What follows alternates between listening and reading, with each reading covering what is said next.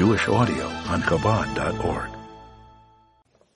Okay, so for the last couple of days we've been learning about the laws of Nachlas, laws of inheritance, which is the 248th, the last of the positive mitzvahs in the Rambam's system of mitzvah nomenclature.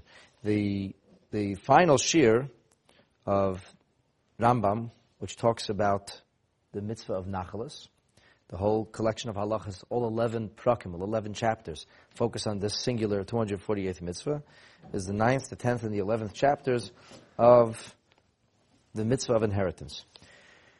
So, in addition to everything we've learned, so here are some more details about this mitzvah. As explained previously, it's a mitzvah for inheritance to work in a very specific way. And therefore, the halacha is that a person may not bring somebody else into a position of inheritance and uproot somebody who is supposed to inherit. So for example, somebody has children. He's not happy with his children. But he's very happy with his friends or with his nephew. So he says, I disown my children. They will not inherit me. And instead, my friend is going to be my inheritor. That's not permissible. Now you're going to ask the question, but this is a question of money. This is nothing sacred about this. It's a question of who owns the house, who owns the boat, who owns the bank account, the stocks and bonds. So what's the difference if I do include my children or don't include my children? And the Rambam answers this question. At the beginning of the 6th chapter, he says, it's true. It's only a question of money. Afal pi shezeh mamonhu. It's only a question of money. But you should know that because the Torah tells us with regard to inheritance, v'hayta livnei Yisrael l'chukat mishpat, that means that it should be for the Jewish people a statute of justice, shechuka zolo nishtana ve'ena t'nai malba, which means this is a chukah, it's a statute, somebody Torah puts in place, and something that should not be changed. And therefore, if somebody tries to change it, that will not be effective. Whether he gives this instruction when he's in perfect health, or whether he gives this instruction when he is on his deathbed, at which times there are special halachas. It's something called matnas shchivmena, the gift that was given from somebody who has fallen ill, who is no longer able to function in a normative manner because of the intensity of illness. Nonetheless, in either way, this would be the wrong thing to do. And I suppose here is an appropriate time to interject and point out that there are certain halachas about inheritance with regards to males inheriting over females inheriting, if there are sons versus daughters, and so on and so forth, an eldest son. And we talked about this in the previous days. So what happens if somebody wants to have his residuals, his estate divided up in a way that's a little bit different from the manner of the Torah's nachalot, and maybe for good reasons? So the custom is, and this is actually a halacha, that you could establish what's what they call a living will. A living will means that you write down that the moment before you die, you give whatever it is as a gift. But you don't use the language of bequeathment. We don't use the terminology of Yerusha, of inheritance. And then, once the person dies, and then there's an automatic transfer. It's not even a transfer of property, as we explained. Inheritance means that the inheritor is in the place of the inheritee. So usually, when I'm buying or selling, it's my object. I sell it to you. I was the owner. And now, the house hasn't moved. The jurisdiction, though, has switched. Now, it used to be in my jurisdiction. Now it's gone over to your jurisdiction. In inheritance, the jurisdiction doesn't change. The person you identify with the jurisdiction changes. As it says, Tachat avotecha yir banecha, that the son is the father. Only the father is no longer here, so the son becomes the father. And therefore, technically, from a halach perspective, there's no room for taxes. Wouldn't this be nice, huh? The idea of the government taxing. Why does the government tax? Because the government says this is a transaction. Every transaction you have to pay tax for. You make money, the government has to make some money. That's your partner in everything you do. From a Torah perspective, this is not a transaction. There's a sacred nature to this. So therefore, what a person could do is, a person could supersede death. He could have a document which supersedes death and passes or gives his estate or his residuals in a way other than Yerusha. So a person could have a very good friend, and he's indebted to this friend, and he wants that friend to enjoy his boat, or his house, or his condo, or his stocks and bonds, and his children are miserable to him. So what he could do is, he could give away his stocks and bonds. It says, a moment before death, it's transferred over. In which case, it really is a transaction. So this is a little bit of understanding how that works. Now, you have to know that the inheritor and inheritee, it has to be without a question. It has to be without a doubt. Which means that if we hear a rumor that so-and-so died, so then his heirs cannot go and start to make themselves at home in his home or in his bank account. It has to be a clear proof. So, for example, God forbid, in a tragic situation, it's a plane crash, there's a ship that goes down, we have to have some kind of proof of death. Just like the government requires a death certificate in order to be able to do certain things. It's not good enough if I call up and say, hello, yeah, okay, somebody died. Show me the proof. In halacha we say that the yoresh is not nochel until we bring a ra'oya berura, a clear proof, shemet morishan, that the inheritor of theirs has indeed, in fact, passed on. So the question is, what do we do in a situation where we're not sure? A person disappeared. There was a disaster. And we have absolutely no proof now. In today's day and age, sometimes things can go a little bit more quickly. Once upon a time, these things could take weeks, months, even years.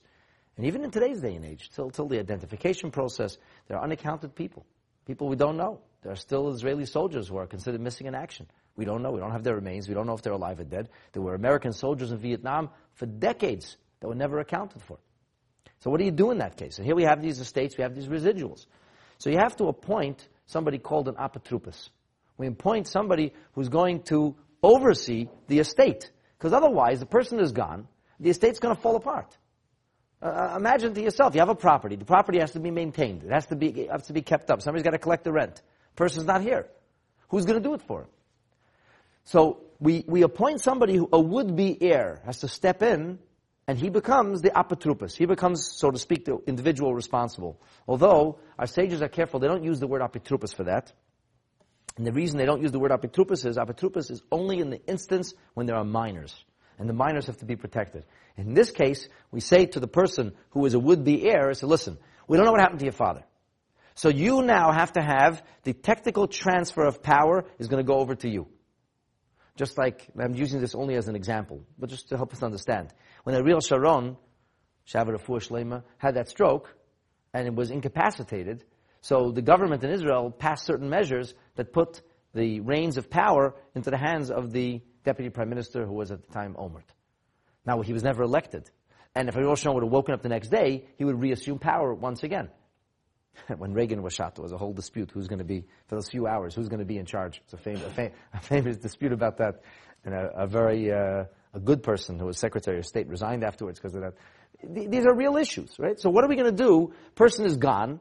We don't know. Somebody has to step in. So it's not a Yerusha. The heir has not stepped in to take ownership. But at the same time, if we don't respond and we don't put somebody in charge, then there's going to be a diminishment of the estates. Things will get lost, things will be broken, things will be stolen. So we put one of the heirs. And if, in fact, the individual, the real owner, comes back and he is alive, so then the heir who stepped in is going to be paid whatever fair market value for his efforts, for overseeing the properties. He'll get a fee, and it will go back to the original owner. Of course, if we find out that the heir is dead, and there was no choice, well, in that case, so then he becomes the heir. So then there's no issue or problem. Very interestingly, the halacha changes when it comes to a question of minors. And even if it's only some of the yorshim, some of the inheritors are minors, we have an issue here. And the issue is like this. We're always concerned that a minor will not have the rights protected. And because the rights are not going to be protected as the kids, and you could sell kids a boat, tell them all kinds of stories. You can make them sign papers. So that the kid is not there to take care of himself. And in the meantime, you appointed a relative, you appointed his uncle, let's say. So a brother is actually an inheritor if there's no children. So you appointed the brother to watch his presumed late brother's estate. Now the late brother has got a bunch of little children. They can't run the estate, they can't take care of the properties. Now the brother has been doing this for 10 years. And finally the word comes through that, you know what, actually the brother did die. We have identified his remains. And it's nothing to talk about. It has to go to the heirs. In the meantime, the brother comes along and says, by the way, you know, this property was transferred to me. It was given, my brother sold this to me before this whole thing. And he's been there for years already. And the heirs are being robbed of their inheritance. But it's natural. He's a brother. And so it becomes a very, very confusing situation. And the rights of minors will invariably be compromised. This is the reason that the Chachamim said that in the case of a minor, And there's a whole halachic nuances of details of what happens when there are multiple inheritors, and one of them is a minor. Only as a rule, there are exceptions to this, but as a rule, only in a case when there are minors is an apotropos appointed.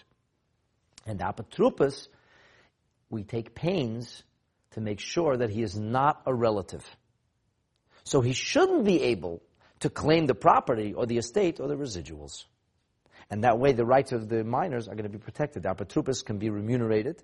However, the last halacha, the very last halacha of laws of nachlas, finishes off, and it says, you have to understand, and by the way, you have this in secular law also, that an executor of an estate is invariably protected. He's protected from libels and lawsuits because people are going to accuse the executor of doing all kinds of things. The person who's appointed executor of their estate has to be a person that the original owner trusted. There's a trust element, a trust factor there. And that actually, which is found in modern secular Canadian law, that's in the Torah, it's in the Gemara. But the Rambam finishes off by telling you that even though the apotropos does not have to give you an accounting, he doesn't have to tell you, so what was this check for? Oh, that check was to repair the back fence. Oh, okay, fine, that's it. And what was this check for?